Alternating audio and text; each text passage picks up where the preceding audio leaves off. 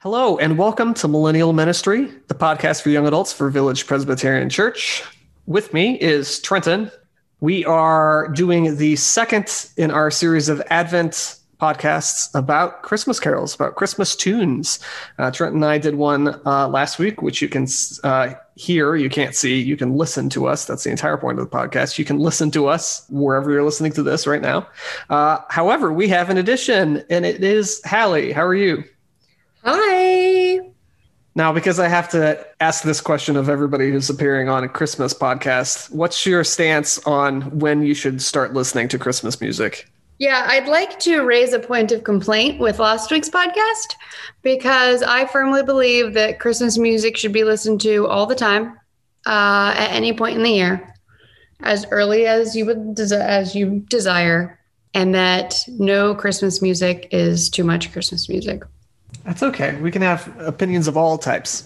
I'm now listening to Christmas music almost nonstop. I tried to put up the tree on Halloween this year, and Nick wouldn't let me. And he only won that fight because it was on a shelf I couldn't reach, so I couldn't get it down. So maybe Halloween was a little early, but definitely by Thanksgiving. Okay. So last week we talked about the Advent, the waiting part of the Advent, where we're expectantly waiting for the Savior to come. And this week we are talking about the event itself, the birth of Jesus, the story that you find in the Gospels about how Jesus was born, mangers, all that. And the first song that we're going to discuss is Silent Night. So Silent Night is originally a German Christmas carol that was composed in the early 1800s. It is the German name is Stille Nacht, if you want to go German. And I guess before we get into Silent Night, what do you guys think is different about the stage that we're talking about right now, the birthing stage, for lack of a better term, as opposed to the expectantly waiting stage? Sounds like this is about to turn into an episode of What to Expect When You're Expecting. I think that this part is, I had a theology professor once say that this is the violent part of Christmas, that this is where Christ comes into the world, but Christ comes in at the expense of others. And that Mary in Silent Night has just made this ultimate sacrifice for humanity to bring a baby into this world, to endure that which is childbirth without epidural, which from what I understand is very painful. And this is the part of Christmas where I think the hard part has stopped for the moment, and the next hard part is just to begin. And it's that deep breath of quiet. So you're saying that even though the event is happening, there's still some expectancy? There is, because I have no idea what I'm talking about firsthand, but from all of my friends who do have kids, and from what I understand, that there's those moments when you first hold your baby when everything is possible in the future, and it's just quiet for a moment before the next series of things starts.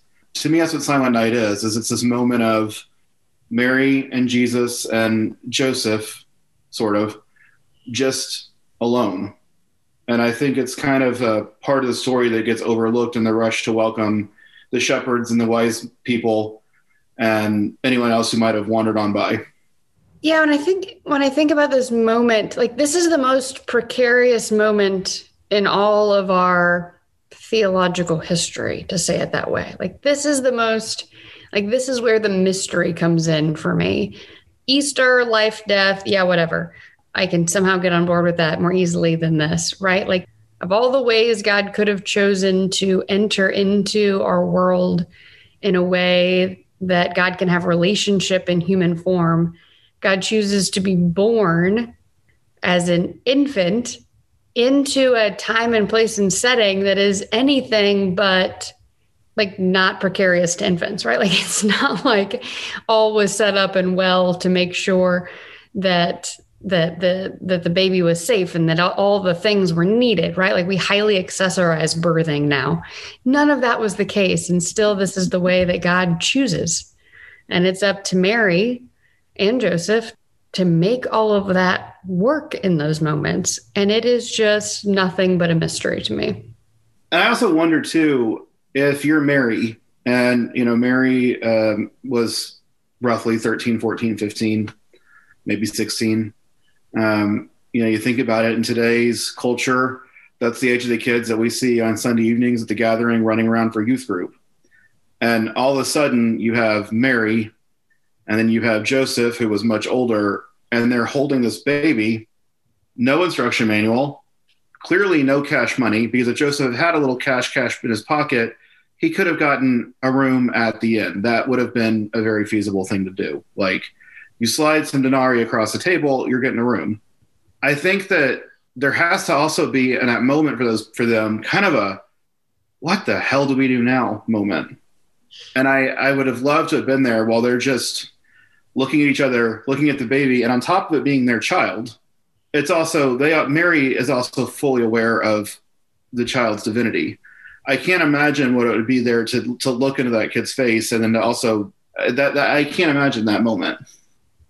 Yeah, and I think that one of the draws of the Christmas story lies in the juxtaposition of this all-powerful, all-knowing, all-caring God as a baby, right? He's a baby. He's helpless physically, but also not just that he's a baby in general, but that he's a baby in a manger, in just this random, shed with animals, the stinky animals, and just this guy was like, yeah, okay, I guess I've got a spot. You can come over here and birth in the manger. That seems, that's so very different and opposite from what you would expect a triumphant king returning to lead his people to be. And I think that sort of has to be part of the story and part of what you think of when you think about the birth of Jesus and the Christmas story itself.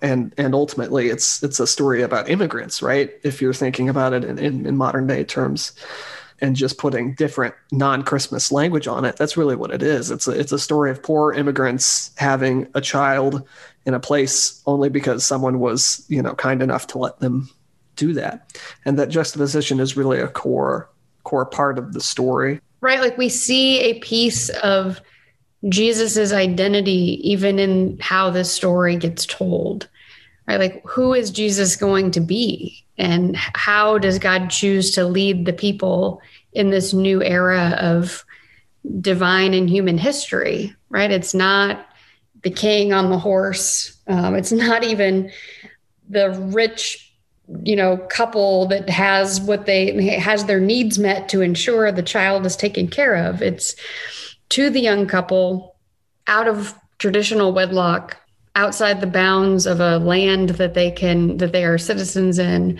that they can call home, in a manger. Like, it is as beyond the margins as it could have been. And I think that just the telling of the story in that way, the way we've come to know that story, tells us really everything that's going to come. Mm-hmm. And I think, Hallie, you mentioned earlier, you love the hymn, Mary Did You Know? And while it's definitely one of our newer Christmas songs that was written in the 50s, I think, I like that song for a lot of reasons, but I also love the song because I think it's rhetorical, because Mary did know. Yeah. I mean, I told her what was up. There was an informed session here, but still you have to think, is Mary be thinking like any other mother? Yeah. Yeah. So I'm kind of on a soapbox currently about this song because I love it. And if you have heard Barnaby Bright or Becky and Nathan sing it, there's a fairly good chance you love it too. It's one of kind of our central songs this time of year. And I love it because it's rhetorical, but it's also a song that invites us to wonder with Mary. What kills me theologically is that Mary's not a character in this story. She is the story. She's carrying the savior of the world in her uterus. Like, what? Like, that is a crazy part of the story. And to just kind of stick her in the manger, I think, is not doing Mary the justice that she deserves. And so this song invites us to wonder. Of course, Mary knew there was consent in this. She says, I am your servant, and let it be. But does any mother who's just born a child, especially one of divine origin, fully know I think that there's that like expansive moment in childbirth where a mother in particular can look at her baby and feel this like overwhelming sense of love, but also this just expanse stretched out before you, realizing the life that you're holding and all that is possible. So Mary definitely knew. And I think that there's room, so much room in this part of the story, right before we get to the shepherds and the wise men and all of the things like you've named, to just wonder with her what it was she was feeling and seeing and thinking about and fearing and all of those very human emotions while she holds the savior of the world. And I think the people that hate this song are not listening to it correctly. I have all the complaints against the song. I'll confess that I hated this song briefly when I was in high school because the San Antonio Christian School praise band tried to sing it. And let me tell you, it made me long to be an atheist. This is the thing. Music, a song is more than the words. It's got to be performed. It's art. Yeah. Well, Kaylin Stewart tried to turn it into an act of murder. I do think that, there is an element, a musical element that is not part of the text of the song. If you'll allow me to flex my music degree for a few seconds, it was actually written in the 1980s. Oh. It was written in 1984, which is very, very recent.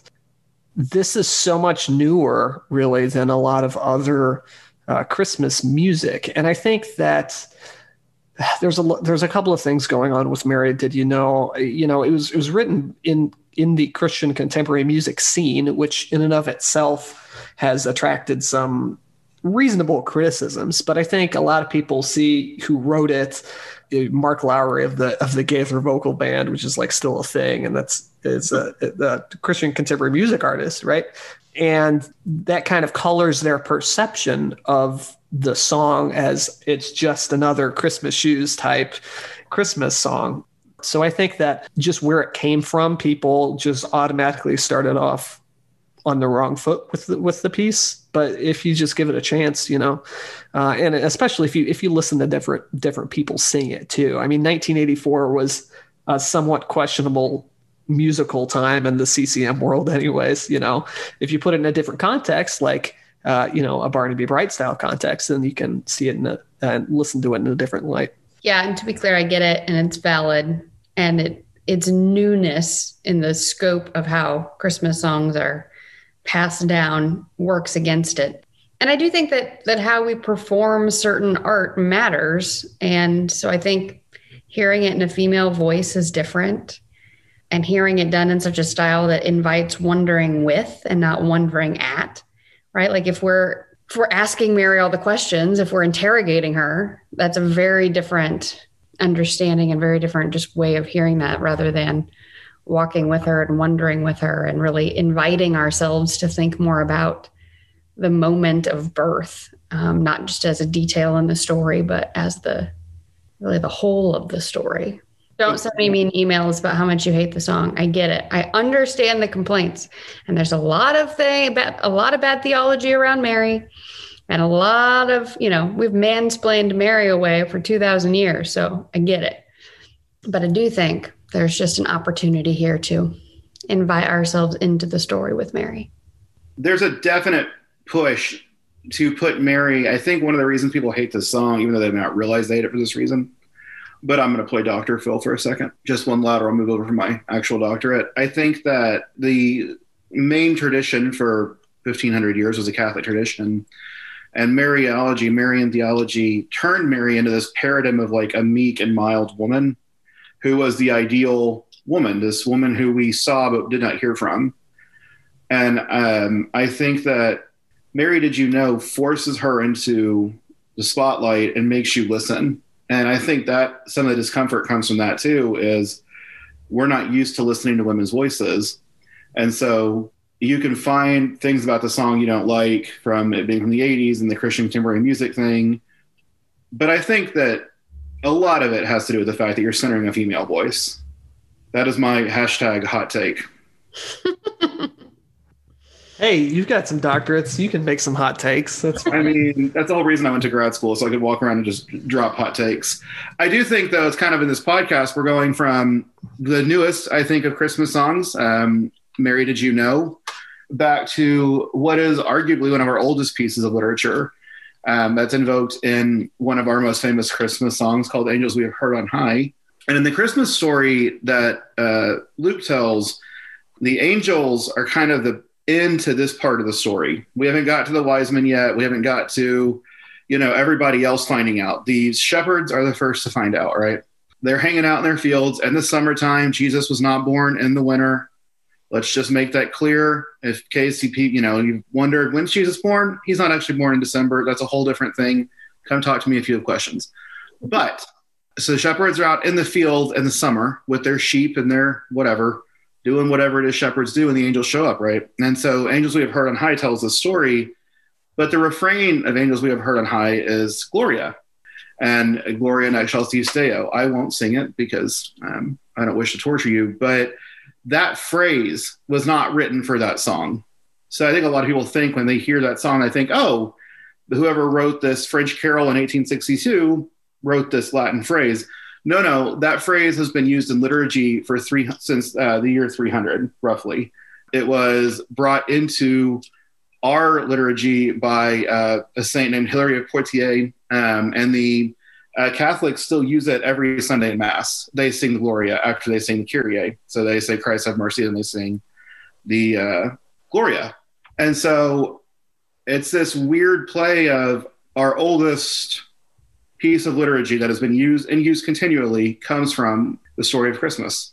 There's a dovetailing here regarding the Magnificat, which is basically also known as like the Song of Mary, and the text comes from Luke. And this is a really big part of Christian tradition, and music and sacred musical tradition too. And all of this comes from Mary, who birthed Jesus. It ends with a kind of version of the Gloria, where it's glory be to the Father and to the Son and to the Holy Ghost. And so I think that there is something interesting there that this great song, this text comes from Mary, who obviously has a unique connection to Jesus and a unique connection to the history of Christianity. I think that, but I mean, like you said, I mean, Mary starts everything. Without Mary, there's no Christianity. Gospel of Luke is just so much singing at the beginning of it, right? So lifting up these choruses, these refrains that are as ancient as the text itself makes sense in our Christmas music. I mean, what better way to celebrate the birth of someone than by singing? And I mean, I think it's fitting in a weird way, tortured analogy perhaps, but when you have a baby, some people, you sing to them, you rock them, you sing to them. It's an integral part of having a child, from what I understand, and from the few times that I've babysat, God help me, as there's a lot of that quiet singing, that quiet rocking, that quiet bouncing. And I think that, I don't know, in some ways it's an appropriate start, that it starts with singing. Well, and more than that, I mean, there's an element in ancient Hebrew liturgy where the female part of the liturgy is often in song, right? Mm-hmm. Like women weren't often leading the liturgy, but when it came to music, they were. And so, slight diversion here, but the first prophet being Miriam, mm-hmm. and that name translated into Greek being Mary. I mean, Mary is named after Miriam. And we meet Miriam leading the people. Well, we meet her earlier saving Moses' ass because he couldn't save himself as a baby. And then we see her leading the Israelites across the Red Sea as it's parted in song. And so Mary's song here is lifting up that same refrain, an offering of praise in song, because that was the tradition. Well, and that is also the oldest part of the Exodus story. It's the part that never changed. Was the Song of the Sea, was Miriam's song. And it's the part that, as Exodus was told and retold and told and retold, before someone finally got a chance to write it down, that didn't change. And so it's the women's voices that are the most ancient in the Old Testament and in the New. If you go look that up and you think we're nuts, if you look it up in Exodus, it looks like Moses is singing. And then like Miriam says a couple of lines, and that's crap. That would have been edited. It wouldn't have been Moses didn't talk good. Remember? Like God calls him. He's like, I don't speak well. And he needs his help from his brother. So Moses isn't singing. It's Miriam's song put in Moses' mouth. Mm-hmm. Well, that about wraps it up for today's podcast and this week's podcast on Advent songs. Next week, we will have one more for you. In the meantime, you can visit us at villagepresya.org. That's villagepresya.org. Hallie, anything else you want to say? Any more direction, stuff that we're doing in the future? I'll just say jump into this Theology Thursday series to talk about these things all together. There's still time. There's always time. You can find that on that website. And continue listening. We'll add the songs we've talked about tonight into this podcast if you want some music in your day. All right. See you next week.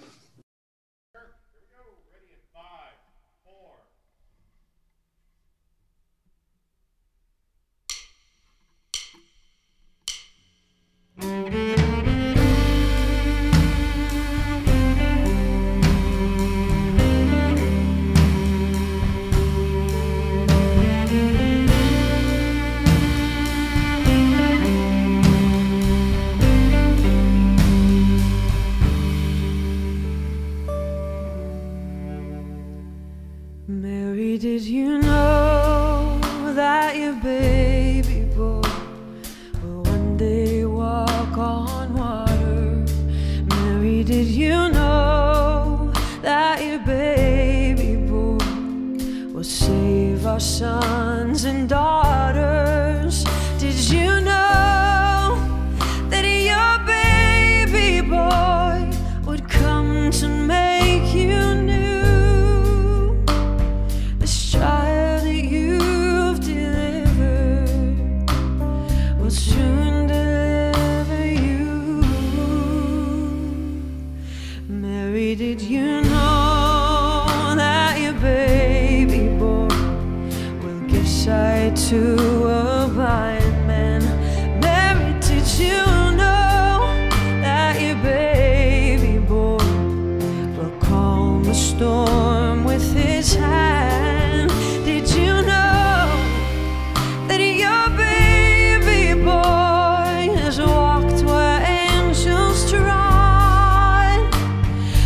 Kiss your little baby, you've kissed the face of God. Oh, Mary, did you know?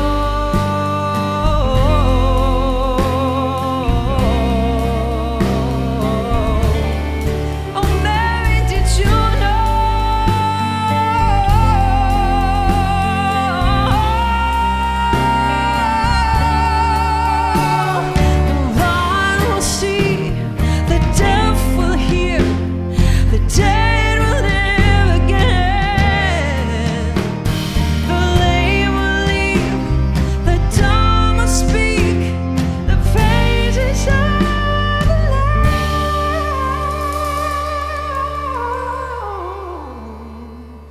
Mary, did you know that your baby boy is Lord of all creation? Mary, did you know that your baby boy will one day rule the nations? Did you know that your baby boy is heaven's perfect lamb? The sleeping child you're holding is the great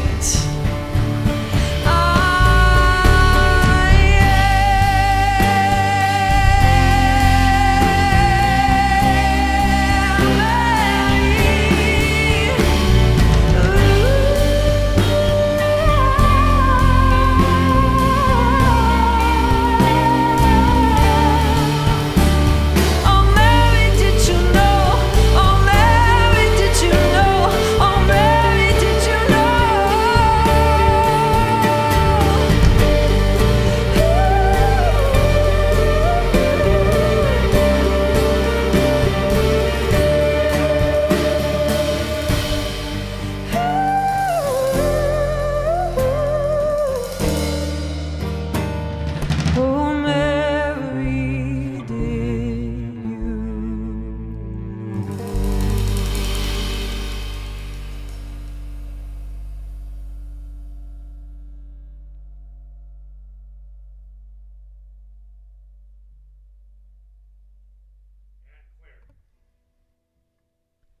Are we good?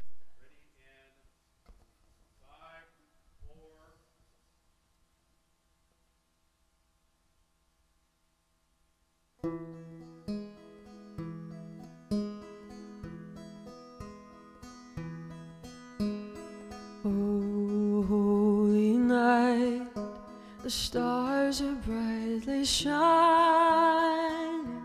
It is the night of our dear Savior's birth.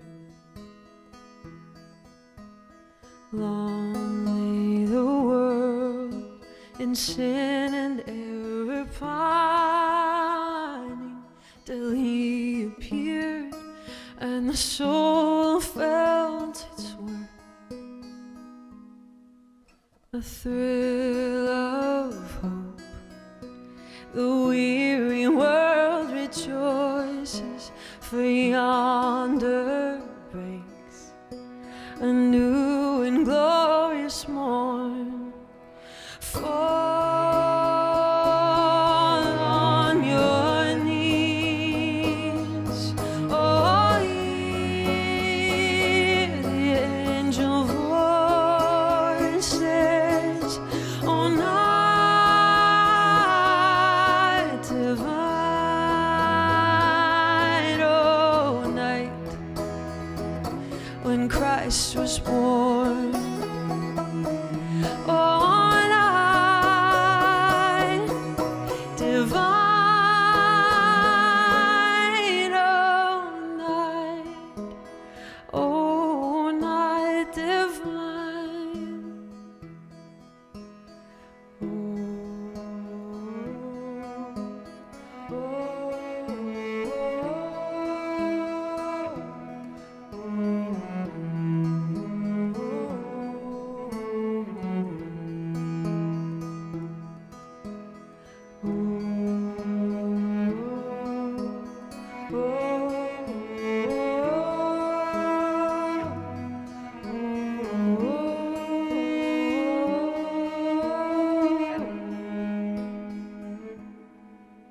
A thrill of hope, the weary world rejoices, for yonder breaks a new and glorious morn. Fall on your knees, oh, hear the angel voices, oh, night divine, oh, night when Christ was born. Oh, night divine,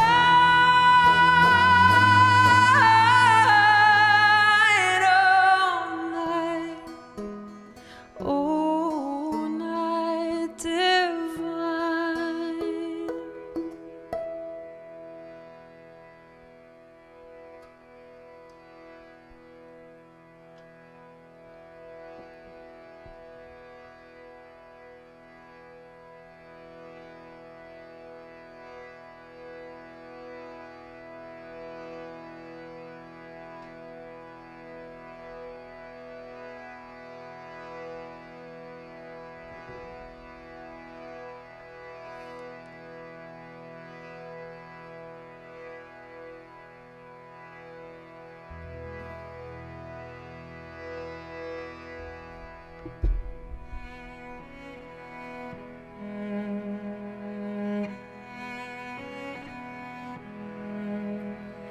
Silent night, holy night, all is calm, all is bright, round yon virgin mother and child, holy infant, so tender and mild, sleep in heavenly peace.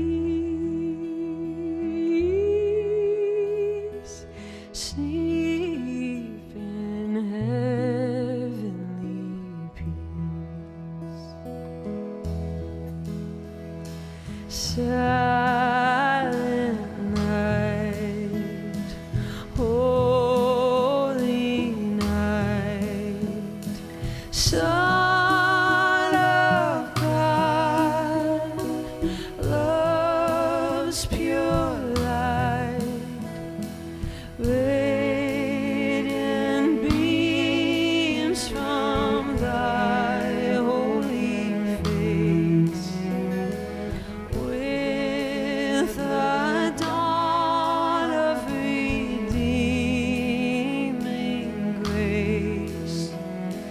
Jesus, Lord, at thy birth, Jesus, Lord, at thy birth.